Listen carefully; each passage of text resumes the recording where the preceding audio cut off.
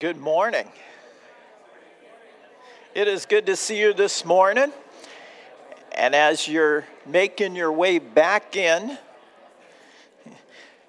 Tony mentioned that we have a group. Our Fusion Student Ministry is up in Baraboo, Wisconsin this morning. We have a team of 23 students and leaders up there. And Dan sent me a few pictures last night, so I thought I'd share a couple of them with you. They are having a great time of worship, Bible study, and fun. They're hiking, they're swinging from high ropes up in the trees, and their theme this year is indescribable, and it's all focused on the love of God. And so I'm sure we're going to hear some great reports of what God is doing there. So just remember to keep them in prayer, as Tony said, as they'll be returning later this afternoon. I'll be glad to have many of them back, my wife included. So if you think back about 10 days ago, Thursday, September 22nd, the news and weather forecast, they were tracking an area of interest. It was just a little weather disturbance off the coast of Venezuela, some 1,400 miles southeast of Key West, Florida.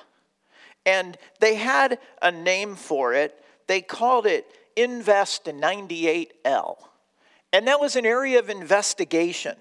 And it had winds less than 30 miles per hour, but meteorologists were saying this is going to become a major storm and it is going to impact the United States. And they had their forecast models for where it would go. Well, the next day it became known as Tropical Depression Number 9. And it was still 1,045 miles south of Key West with winds of only 32 miles per hour. Yet the governor of Florida issued Executive Order 22-218 declaring a state of emergency for the West Coast and Panhandle of Florida. Now, if you lived in one of those areas, imagine how hard it would be to take action when that storm was so little and so far away. You open your door in the morning. It's 75 degrees, bright sunny skies, a light breeze blowing, and you have big plans for the week ahead. The last thing you wanted to do is start preparing to evacuate. It would be really difficult to take any kind of preemptive action. But then the very next day, last Saturday, the 24th, just as forecast, 98L became Tropical Storm Ian. With winds still only about 40 miles an hour, but by Monday it was a Category 1 hurricane, and by Tuesday it was a Category 4 hurricane. It came ashore almost exactly where they said on Wednesday, just 2 miles an hour beneath the threshold for a Category 5 hurricane with winds of 155 miles per hour. All of that was almost exactly as they said a week before. Well, pictures kind of show the widespread devastation that Ian brought to Florida.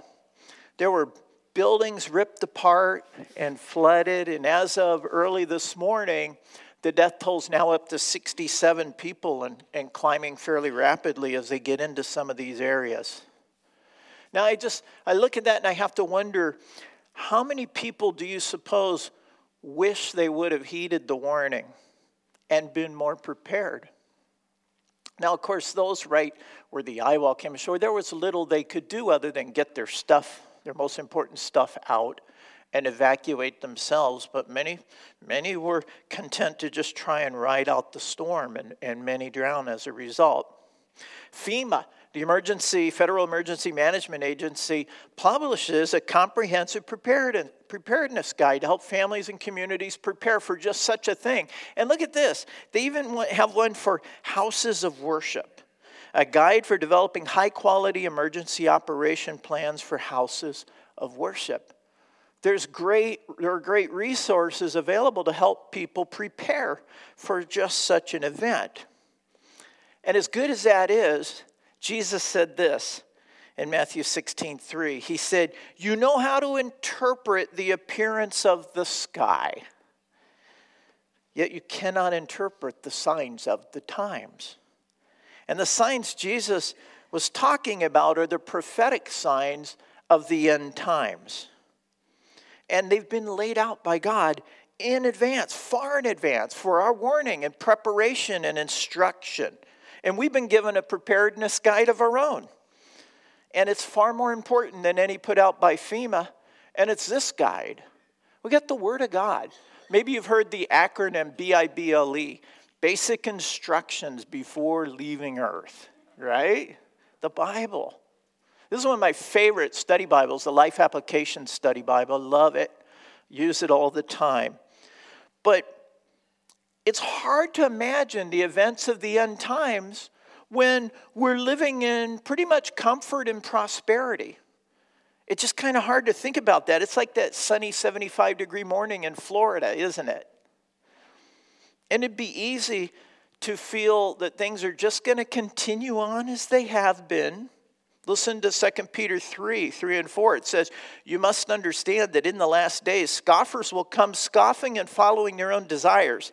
They will say, where is this coming he promised? Ever since our fathers died, everything goes on as it has since the beginning of creation.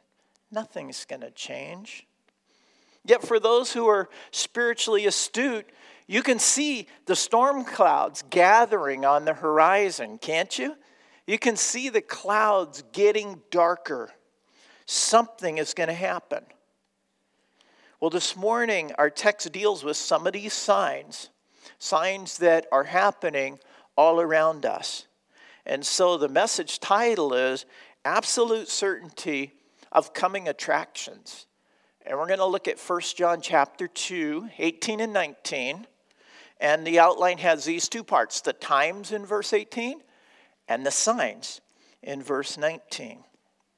Now, it's been a few years since we really dove into the end times. I think the last time was in our Foundation series in 2019. Prior to that, we had the big picture and overview of the Bible, and we delved into the end times. But I thought it would be good for us to revisit some of that this morning as we look at how this fits into the text in 1 John. And so let's just start by reading through this short passage. It reads, beginning in verse 18, Dear children, this is the last hour. And as you have heard that the Antichrist is coming, even now many Antichrists have come. This is how we know it is the last hour. They went out from us, but they did not really belong to us. For if they had belonged to us, they would have remained with us. But their going showed that none of them belonged to us. This is God's word, his prophetic word. So let's look first at the times in verse 18.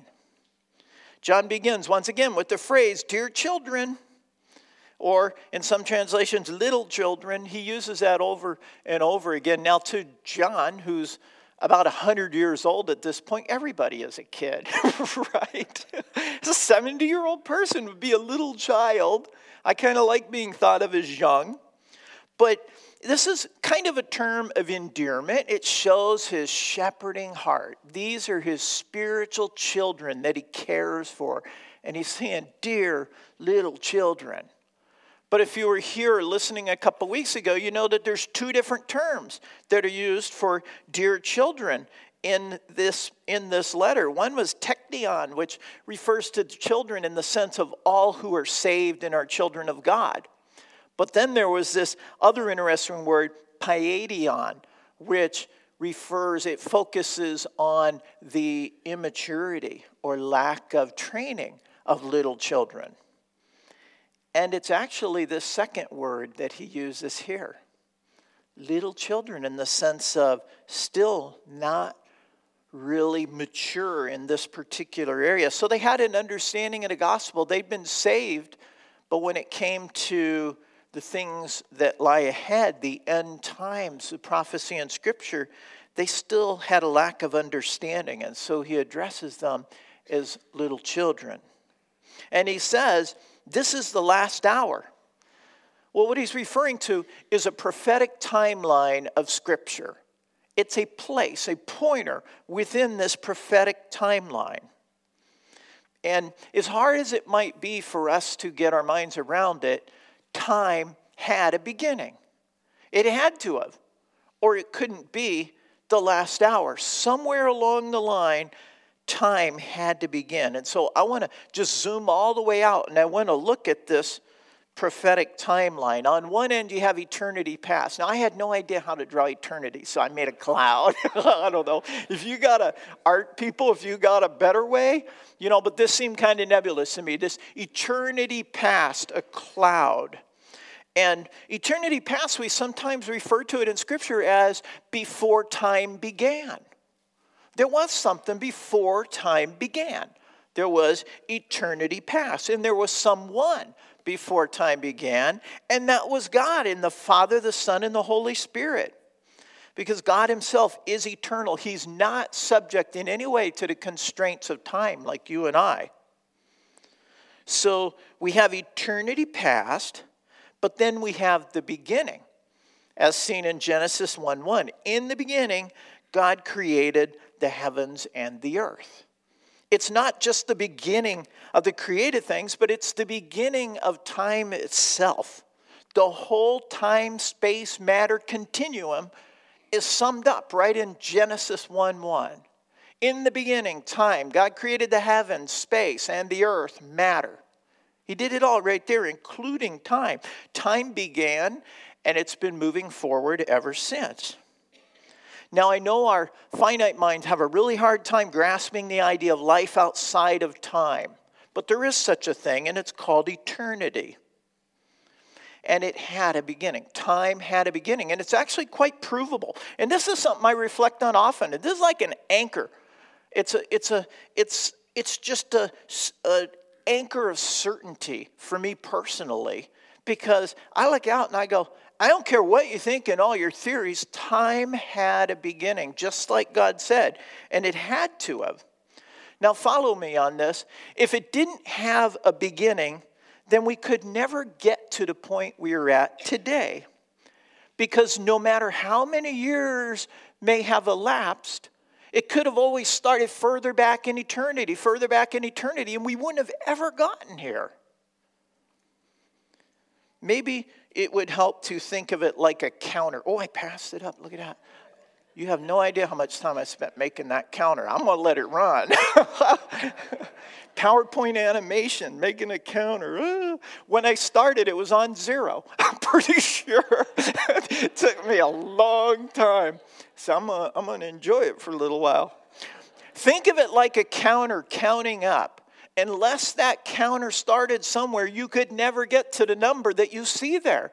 Because it could have always gone further back, and it couldn't have ever gotten here. That counter had to start somewhere. And in the same way, time had to start somewhere. Because there's a scientific principle that says you cannot progress through an infinite series. It's the law of infinite regression. If you're going to move forward in an infinite series, you have to have a starting point. We know that. There had to be a day one. Time had to begin. And that's scientifically proven. And so this we know, there was a starting point. And as much as time had a beginning, I'm going to have to put an end to my little timer there. It'll also have an end. It'll have an end. About 20 times the Bible speaks of the end or the end of the age. Jesus said in Matthew 24:14, and this gospel of the kingdom will be preached in the whole world as a testimony to all nations, and then the end will come. Well, what happens after the end? Well, that's when we go back into this realm of eternity, and I'll draw it out again. There it is. Eternity future, we think of it as. Well, you want to hear something cool? Listen to this verse. Psalm 90, verse 2 says, before the mountains were born, or you brought forth the earth and the world, from everlasting to everlasting, you are God. In other words, from eternity past to eternity future, you are God. Now I'm going to draw it in here like this. This is God, completely outside of time. Eternity didn't stop when time began. It was still there. God was still inhabiting eternity, but he is from everlasting to everlasting. He alone knows the beginning from the end. He can see the whole span of time from any place, at any moment. He can see it all. He knows, he sees the day you die. He saw the day you began, because God's outside of time. Now, if that's baffling to you, you're not alone. Living in the 5th century AD, the theologian and philosopher St. Augustine said this: "What is time? If no one asks me, I know. But if any person should require me to tell him, I cannot." I feel like that. I know what time is. You don't ask me to explain it, and I'm okay. That was in the 5th century. Can you describe time? It's really a hard thing to get our mind around. Well, of all things, Time magazine in 1999, December 27th, just almost on the eve of the new millennium, they read an article called The Riddle of Time. And the article said, while scientists have harnessed the power of the atom, cracked the genetic code, and probed the very edges of the universe, they still don't understand time much better than St. Augustine did. It's so true. Now, if this is something that interests you, I went back to a little book this week that I enjoyed. It's called Time and Eternity. It's by a German scientist and believer named Werner Gitt. And it deals with God's relationship to time, both scientifically and theologically, time and eternity. It's not easy reading, but it's understandable, and it kind of gets into it more. But people want to know, when will the end come? And I would say there's more than one end. There's the end, but then there's our end too. Let's not overlook that. There was a young lady who decided she wanted to take skydiving lessons. And so she goes out to the drop zone, and she's getting her instruction, her training on all the equipment. And she asks the instructor, well, what happens if our chute doesn't open? And he says, oh, no worries. We got a backup chute. In fact, you just release the main and you deploy the backup chute. And she thought, oh, okay. And they go on through their training, and then she says, okay, well, what if our main chute doesn't open and our backup chute doesn't open? How long do we have before we hit the ground? And the instructor said, you have the rest of your life. Her end would come rather suddenly, right? So there's the end and there's our end. People kind of want to know, when will the end come? Well, let's look at some more markers in our timeline that the Bible gives us. We've already seen the beginning, and we've seen the end. But let's put the birth of Jesus, it's not to scale, okay, just a disclaimer. We'll put the birth of Jesus right here. And then let's also look at the return of Jesus. And I'm going to put it right here. No man knows the day or the hour, but the time in between in Scripture, between his first and second coming, is called the last days. It's a period of unknown length, and we're in it right now. Let me show you how we know we're in the last days. Hebrews 1 and 2 says, in the past, God spoke to our forefathers through the prophets at many times and in various ways, but in these last days, he has spoken to us by his Son, whom he appointed heir of all things, and through whom he made the universe. And then in Acts chapter 2, verse 17, it says, in the last days, God says, I will pour out my Spirit on all people. Your sons and daughters will prophesy. Your young men will see visions. Your old men will dream dreams. This is speaking of the church age, when God poured out his Spirit at Pentecost and began to indwell believers with the Spirit of God. So we're in the last days. We're in the time between the first and second coming. But John takes it further. He emphasizes the urgency, and he says it's the last hour in verse 18. Like the clock has gone around and around, and we're on the last hour. He's saying the return of Christ could happen at any time. Now, if he referred to it as the last hour when he penned this 2,000 years ago, what do you think he'd call it right now? Like the last minutes? Maybe the last minute, we're in the seconds, I don't know. But he wanted to underscore the urgency of the end. So a person might wonder, well, if it was the last hour back in John's day, why hadn't the Lord come back yet? Everything just continues like it always has. Scoffers, right? And we might ask that question. It's a fair question. I like this thought that John Henry Newman had. He was an English theologian, so he had, I'm sure, a rich accent. That I don't do English accents, just North Carolina. But he said this, he said, up to Christ's coming in the flesh, the course of things ran straight toward that end, nearing it by every step.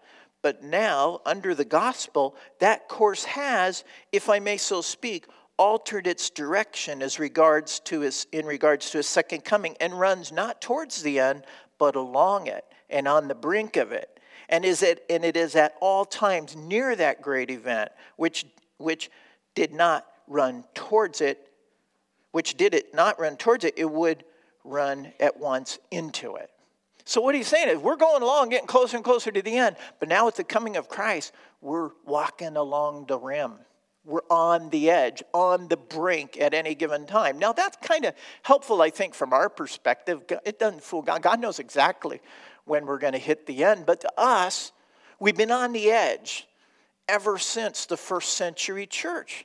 They believed God would come back within their generation. And I think there's a reason why God doesn't tell us when. He wants us to be prepared. I think that there is value in the imminent return of Christ. So it could happen at any time. So let's go back to verse 18 in our text. Dear children, this is the last hour. And as you have heard, that the Antichrist is coming, even now many Antichrists have come. Okay, so now we're introduced to something new, and that is the Antichrist. And John refers to him 4 times, 3 times in this epistle and once in 2 John. John's the only writer in the Bible to use this term, Antichrist. And you might think, well, that's not real credible. Nobody else talked about it. No, a lot of people talked about it. They just used different terms, different names or titles throughout the Bible. Let's look at some of them. The other names for the Antichrist, he's the little horn in Daniel 7:8. He's called a stern-faced king and a master of intrigue in Daniel 8:23. He's the ruler or prince who will come in Daniel 9.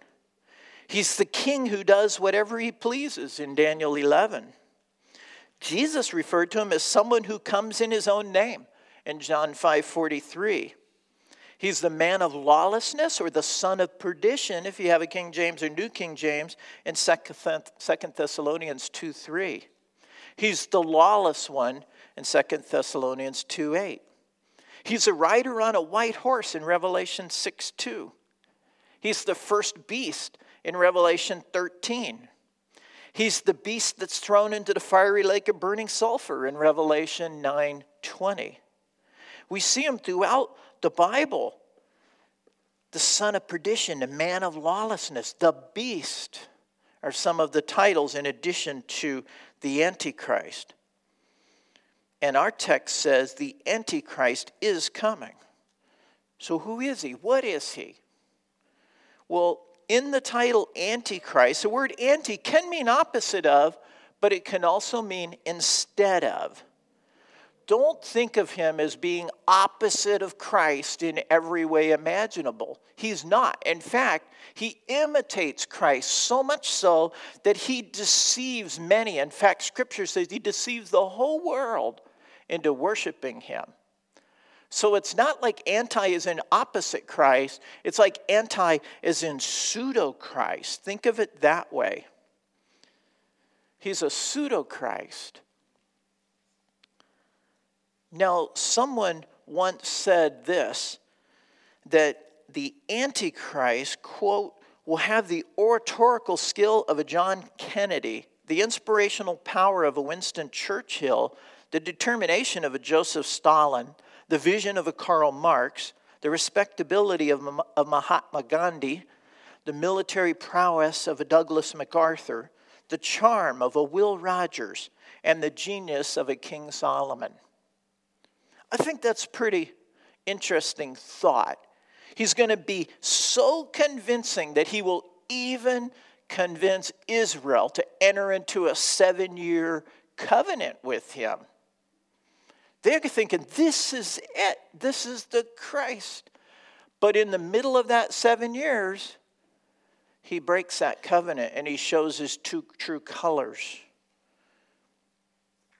And then what will follow is the abomination that causes desolations, the sacrificing of a pig on the altar, or whatever that looks like in its full fulfillment. And it'll usher in the second half of the tribulation, known as the Great Tribulation. So basically, Antichrist is this world dictator that it seems like he's ushering us into the golden age. But then he turns, he changes, he shows his true colors. And God will pour out his judgment on him immediately before the return of Christ. Now, it sure seems like the stage is set for just such a person, doesn't it? We see the move toward global governance. Not only that, we see this crazy, just celebrity culture. Where the world is just looking for somebody to elevate and to worship. The stage is set. It's ripe for just such a person to come onto the scene and receive the support and the adoration and even the worship of the whole world. Now, people have speculated for millennia about who this guy is. Martin Luther was convinced it was the Pope in his time. He was wrong. Luther wrong. That kind of, comforts me a little bit. We all can be wrong. In the 1940s, many believed it was Adolf Hitler. And how could you not? With the extermination, he put out this big plan, and then he exterminated 6 million Jews and brought war to the world. More recently, popular names have included Vladimir Putin, Prince William, Pope Francis, Barack Obama, and Donald Trump. I guess it depends what party you associate with as to who you see the Antichrist being. People have pointed frequently to all of these men. But here's the thing, the Bible makes it clear that Jesus will not return until the Antichrist is revealed. So let me read you 2 Thessalonians 2. I'll read verses 1 and then 3 and 4.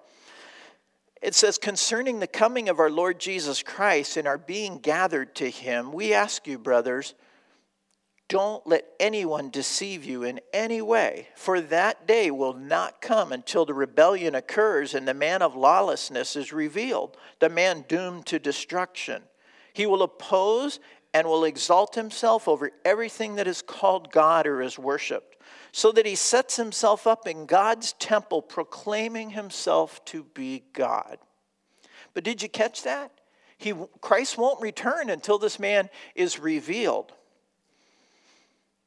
And even if it happens in the next few years, I don't believe any Christians on the earth at this time will be here to see it. Why not? Well, let me keep reading. In 1 Thessalonians 2, verses 6 and 8 says, and now you know what is holding him back, so that he may be revealed at the proper time. For the secret power of lawlessness is already at work, but the one who now holds it back will continue to do so until he is taken out of the way. And then the lawless one will be revealed, whom the Lord Jesus will overthrow with the breath of his mouth and destroy with the splendor of his coming. So there's a set time, according to God, as to when this man will be revealed, a proper time. And until then, there's one holding him back. Now that one can be none other than God with the power to do that, or God working through someone or some things. Paul said here to the Thessalonians, you know what is holding him back. But doggone it, he didn't tell us. They knew. He had taught them this, but we don't have that recorded. God apparently didn't feel it important for us to know what it is. We have to kind of speculate.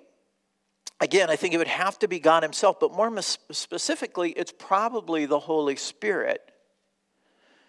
Where is the Holy Spirit on the earth today? He's indwelling the hearts of believers, 1 Corinthians 3:16. Do you not know? How did that go forward on its own? Do you not know that you yourselves are God's temple and God's Spirit dwells in you? We're the dwelling place of the Holy Spirit. If you're going to remove the Holy Spirit from the earth, you have to remove the church from the earth. That kind of points to the rapture, the snatching away of the church. And so this is why we believe the rapture of the church will occur before the tribulation. Because you first have to have the church and the Holy Spirit out of there to have the Antichrist revealed. And the Antichrist has to be revealed before the tribulation and the return of Christ. So let's kind of walk through this a little bit. It's what's known as a pre-tribulation rapture of the church. And we hold that, we teach from that perspective as a church because we believe it is the best fit with what we see in Scripture. So let's see if we can squeeze a few more items in my timeline. Got to clear some stuff out of here. So first of all, we have the rapture. And then right after that, the revealing of the Antichrist. And then right after that, the tribulation, followed closely by the return of Christ.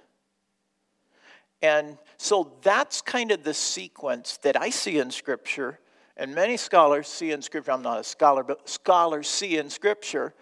And we should also note in here, well, what about the millennium? Well, that would go like right here, immediately after the return of Christ. I believe Christ will return just before and usher in the millennial kingdom. There'll be the 1,000-year reign, and then it all comes down, and the final end, which sends us into this realm of eternity, will come at the end of the millennium. So there's this sequence of events there. And again, we teach a pre-tribulation view at Riverside because we believe it is the best fit with the timeline of Scripture. We can't go into detail, but I thought I'd put up a couple reasons. You can look at them later if you want. First of all, the Bible says repeatedly that the church will be delivered from the time of wrath, a.k.a. the tribulation. We won't have to go through that. There's many more verses than this that speak of that. Another reason, there's no mention of the church in Revelation chapter 4 through 21, which is all about the tribulation. Whereas prior to that, you hear about the church in Revelation. But when we get to chapter 4 through 21 in the tribulation, no mention of the church. This view also fits the distinction we see between Israel and the church in Scripture. And it explains the imminence of the rapture, the return of Christ for his church. Not his return to the earth with the church, but his return for the church. If all of these events, like the tribulation, the abomination that causes desolation, happened before the rapture, well, it wouldn't be a surprise to anybody, would it? I mean, things in Scripture like the parable of the bridegroom coming and surprising some of them, that wouldn't make any sense. We'd all go, yeah, we got about 1.5 years and he'll be here. We'd know. But Scripture portrays his return as imminent and unknown. And so that too supports the idea of the rapture of the church being before the tribulation. And then, as we just mentioned, the indwelling of the Holy Spirit is probably the one that holds back the Antichrist. So, now faithful believers can hold different positions on this. Some hold to a mid-trib, Christ will come back, or the rapture rather will be in the middle of the tribulation, or post-trib at the end of the tribulation. It's not something we should divide over, but we teach from a pre-trib perspective because we believe it's the best fit of Scripture. And by the way, the PowerPoint's available online. Go to the message tab. Under the message for today, you'll see downloads and you'll see a PDF there that is the PowerPoint. You'll also find the Encore curriculums there, along with an audio or video of the message. So if you miss something in the notes and you want to go back and look at it, you can find it there.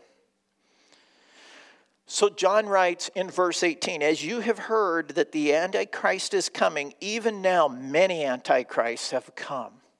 Okay, we're just getting our head around this one guy. What's this all about? What are these many Antichrists? They're not the Antichrist, but they're like him in that they oppose or deny Christ.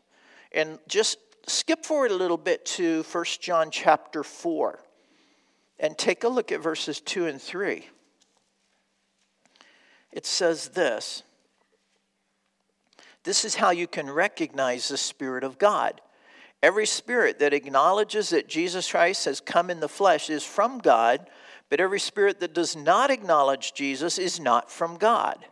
This is the spirit of the Antichrist, which you have heard is coming and even now is already in the world. So the spirit of Antichrist, not the Antichrist, the spirit of Antichrist is already in the world. And it's seen in those who deny Christ. And so this denial, this opposition continues to build and build, leading up to the Antichrist. This spirit of Antichrist is part of this worldly system that we talked about last week that's opposed to God, headed by Satan. So, verse 18 identifies very clearly the times we're in. And we'll deal with the end of verse 18. I'm actually going to roll that over to the second section. So we've looked at the times. I want to look at the signs. John writes at the end of verse 18, this is how we know it is the last hour. And then in verse 19, they went out from us, but they did not really belong to us. For if they had belonged to us, they would have remained with us. But their going showed that none of them belonged to us. How do we know that it's the last hour? It's because many of these little junior antichrists have gone out into the world, and there's a growing opposition to Jesus Christ. Jesus described these last days as like birthing pains. Well, if you know anything about birthing pains, they get stronger, more intense, more frequent as you get closer to the event. So this opposition to Christ becoming stronger, more frequent, more of these little junior antichrists going out in the world and leading people in opposition to Jesus Christ. Listen to what Jesus himself said in Matthew 24. At that time, many will turn away from the faith and will betray and hate each other. And many false prophets will appear and deceive many people. Because of the increase of wickedness, the love of most will grow cold. But he who stands firm to the end will be saved. And this gospel of the kingdom will be preached in the whole world as a testimony to all nations, and then the end will come. Listen to what Paul says about it. In 2 Timothy 3, he says, but mark this, there will be terrible times in the last days. And then he gives this description. People will be lovers of themselves, lovers of money, boastful, proud, abusive, disobedient to their parents, ungrateful, unholy, without love, unforgiving, slanderous, without self-control, brutal, not lovers of good, treacherous, rash, conceited, lovers of pleasure rather than lovers of God, having a form of godliness but denying its power. Does that sound like today? That sounds like an exact description of the time, the hour we're living in right now. Is this kind of thing happening with greater intensity and greater frequency? Absolutely. So this is how we know that it is the last hour. It's the presence of many antichrists leading the world in opposition to Jesus Christ. And it's characterized by an increasingly rapid moral decay in the world. And it will lead up to what Warren Wiersbe called him the satanic Superman. I like that. The satanic Superman, the Antichrist, the man of perdition, the lawless one, the beast. It seems like we're marching in this direction. And here's the thing. We're not going to stop it. We're not going to stop it. No matter who we vote for, what political party controls the White House or Congress, no matter what the United Nations and the European Union does, we are not going to stop this conclusion. History is marching in this direction, and we're just not going to stop it. God's already told us it's going to happen. Now, I'm not saying that it doesn't matter who you vote for or what causes you get involved in. It does. Those things matter. But they're not going to change the outcome. They're not going to stop the march of history toward this prophesied conclusion. But they can have an impact on the kingdom of God through the people we reach as the world moves in that direction. So these things do matter. We can have an impact on the lives of people, but we're not going to stop the predetermined end. So we shouldn't be surprised when we see these things happening all around us. We should go, Scripture's true. It's happening. There's storm clouds moving in. We see them. Some people act like they're going to somehow save God from this tragic end.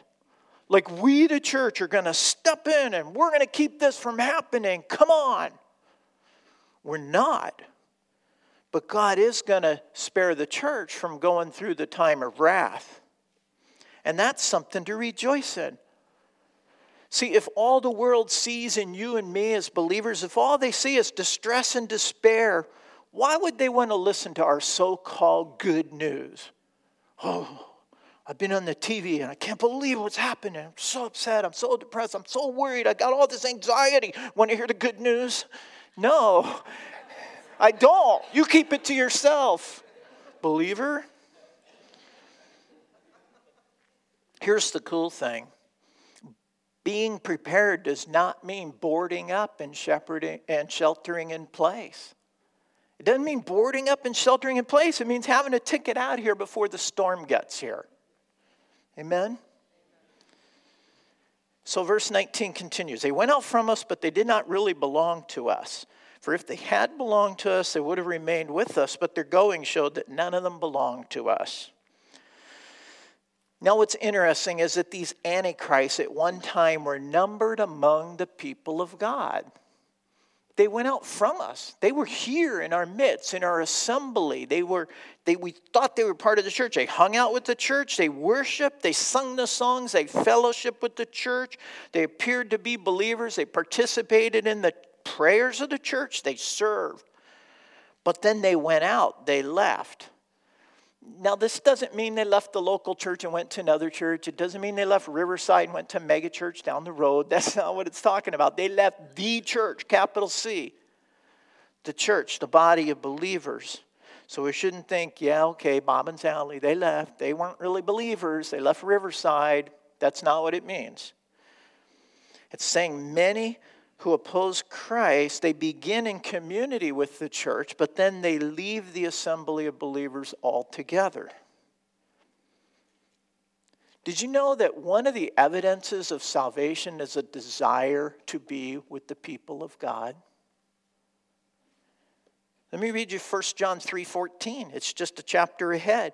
It says, we know that we've passed from death to life because we love our brothers. We love them. See, when people experience salvation, they have the same Spirit of God living in them. They have a desire to be together and to fulfill the commands of God toward one another, all the one another's of Scripture, to love and serve and correct and rebuke and teach and encourage one another. The early church, they devoted themselves to the apostles' teaching and to the fellowship, to the breaking of bread and to prayer. And Acts 2 also says every day they continued to meet together in the temple courts. They broke bread in their homes and they ate together with glad and sincere hearts, praising God and enjoying the favor of all the people. They couldn't wait to be together as a body. I'm not saying if you meet together as a church, you're saved, and if you don't, you're not. I'm not saying that, but I am saying that those who are in Christ should have a desire to gather together with the body of believers. I love it when someone is away for a health reason, they can't be here, and they come back and they go, oh, it's so good to be back in the fellowship of other believers, to worship together, to hug each other, to pray together, to encourage, to love one another. I love that. That's what it should be. Now, after all, there's got to be something supernatural going on here for anybody to want to hang out with all of us, right? Got to be the Spirit of God, and we know what we're like. So there should be that desire. And it says, for if they had belonged to us, they would have remained with us. But their going showed that none of them belonged to us. Now, I think a classic example of this is Judas. Think about it. He sat at the Lord's feet. He heard the teaching of Jesus. He saw the miracles. He was counted among the 12. He ate with Jesus and the others. He joined him in prayers. He acted just like the other disciples. But then he went out from them and he betrayed the Lord. He never was one of them. Judas should serve as a warning that it's possible to come really close to Christ, but never come to Christ. It's absolutely possible. You can hang out with his people, hear preaching and teaching, sing the songs, yet never come to Christ. And the reality is there are people in our fellowship who are here, but they haven't come to Christ. Now, one of the questions I hear probably more often than anything is a concern for maybe someone's child or someone else that maybe made a profession of faith at a young age. Maybe they were in Awana and they prayed the sinner's prayer. And like they memorized the verses and they appear to be growing in their faith, and now they're no longer walking with the Lord. Are they actually saved? And it's a really tough question. And we can't know for sure because we can't see the heart. We can only see the outside. We can see some evidences of what's in the heart. Out of the abundance of the heart, the mouth speaks. What are they saying? Can show you a little bit about the heart. But God sees the heart. He knows. But one of the clearest tests of salvation that the Bible points to again and again is endurance. Endurance. Listen to these verses. Jesus said, all men will hate you because of me, but he who stands firm to the end will be saved. 1 Corinthians 15:2, by this gospel you were saved, if you hold firmly to the word I preached to you. Otherwise you have believed in vain. Hebrews 3:14, we have come to share in Christ if we hold firmly to the end the confidence we had at first. 2 John 9, anyone who runs ahead and does not continue in the teaching of Christ does not have God. Whoever continues in the teaching has both the Father and the Son. This is God's word. It's pretty clear. Endurance is a clear test of salvation. Consider this. This one fascinates me. Jesus said, small is the gate and narrow the road that leads to life, and only a few find it. Why a gate and a road? Why not just a gate? You go through the gate in a moment, I'm in. But on the other side of the gate, there's a road. And that road leads to salvation. And you got to stay on that road. That's a pretty deep thought. Now, two things I want to be really, really clear on. Don't misunderstand me. First, salvation happens in a moment, not over the course of your life. But in that moment, God sees not only our heart, but he also sees the road we'll follow in the years to come. He sees our whole journey before it even begins. And I would say that journey that he sees is an indication of our heart. So he sees and he knows in that moment. Salvation happens in a moment, but he sees that whole journey. Secondly, I do totally believe that the Bible teaches the eternal security of all believers. Once saved, always saved. But here's a question, in whose eyes? Once saved in man's eyes, always saved, or once saved in God's eyes?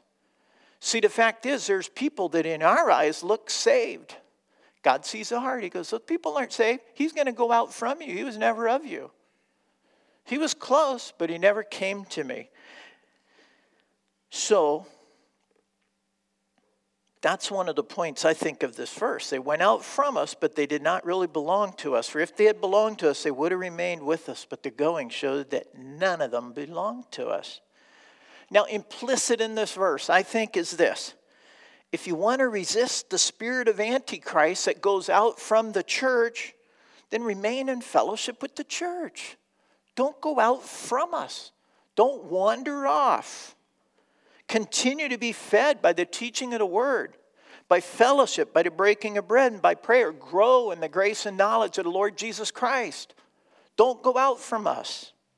Again, I'm not saying that continuing to go to church saves you, but I'm saying that continuing to go to church is a characteristic of those who are saved, and it also can bring assurance of your salvation. Scripture says that. I'm kind of glad that false Christians will go out from us. It's a good thing. Because one of the signs of a healthy church, like a healthy body, is that it can purge itself of toxins. If we're a healthy church and we teach the Word of God faithfully, then compromising Christians and false Christians will not be comfortable sticking around and putting down roots. We've seen this happen. They'll either come to genuine faith in Christ or they'll go out from us. And I find that comforting. They get winnowed out. We had a young man attend our fellowship not that long ago. He came for about a month with real apparent sincerity. And he raised his hand in response to a gospel invitation. And he got involved in some projects around the church. But in short order, he began testing the waters. When we would not embrace homosexuality and allow him to come to church dressed in drag, he went out from us. Now, was he a compromising Christian or was he a false Christian? The Lord only knows. He was one of those, but he would not put down roots in a healthy church that teaches the Word of God. We weren't going to change our teaching. We loved him. We embraced him. We welcomed him. We wanted him to hear the Word of God and to grow. But if that meant coming dressed up as a woman, we were not going to allow him to be a distraction to worship.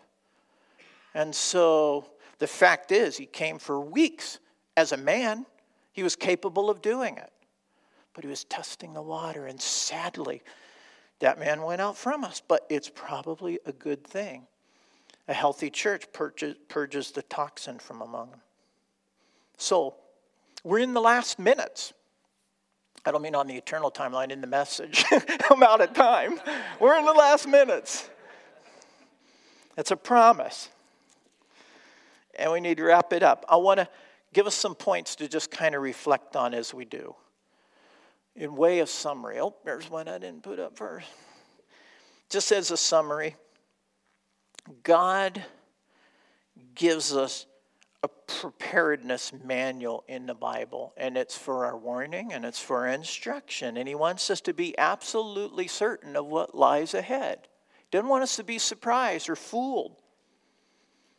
Next, time had a beginning and it'll certainly have an end, and we are in what John calls the last hours. The spirit of Antichrist, he's already seen in those who deny Christ. It's all over the world. It's part of the worldly system. And it's leading up to the revealing of the Antichrist. How do we know it's the last hour? This is how we know. By a growing and intensifying opposition to Jesus Christ. And we see that. It's sad in one sense, but it's going to happen. Let the Lord be your joy. Let it give us this passion for reaching out to the world. Let it just motivate our evangelism. But don't be sour about it. One evidence of a true Christian is a desire to be with the people of God and to fulfill the purpose that God has for us in being together. Exercising all the one another's of Scripture. I said before, God doesn't save us into isolation. He saves us into a community of believers. One of the clearest tests of Scripture is endurance. It's endurance. We need to run with perseverance the race marked out for us, Paul said. If you want to resist the spirit of Antichrist, remain in fellowship with the local church. Don't go out from us. You're in danger. The enemy wants to isolate you and surround you and overwhelm you. And then the best news of all, being prepared doesn't mean sheltering in place and boarding up. Spread this good news. God promises to spare his church from the time of wrath. Being prepared means having a ticket out of here before the storm gets here. Praise the Lord. Now, Dan will have many more things to think about and apply in the Encore Guide, coming out probably tomorrow if he recovers from the Fusion trip. Might be Tuesday. The Encore and Encore Kids is a study guide that will lead us in deeper exploration of these things and application of them. If you're not signed up, shoot an email to Dan or to the church office, and they'll put you on the list. It'll just be emailed to you as a PDF every week. All right, with that, we've reached the end. Would you pray with me? Heavenly Father, apart from your word and your work, we are doomed to destruction. There would be nothing we could do to avoid the coming judgment, and that judgment would last for all eternity. But God, one of the best phrases in Scripture, but God loved us, and he came down into this world of ours. And he took our place. He took our sin. He took our punishment upon the cross so that we might have his righteousness, so that we might have the reward, the inheritance that's rightfully his. He shares it with us. God, what great news. Lord, I pray that as we see these things happen around us, that we wouldn't be sour, Lord, but that we would have the joy of Christ, that we're getting out of here, that this is not the end, but that we would have a heart that longs for the lost, that doesn't want to see them go through the wrath of God. Lord, that it would stir up within us a fire of evangelism for the world around us, God, so that your church, your kingdom might expand, God, and so that you would be glorified. God, we want this above all else, and so we pray this in Jesus' name. Amen.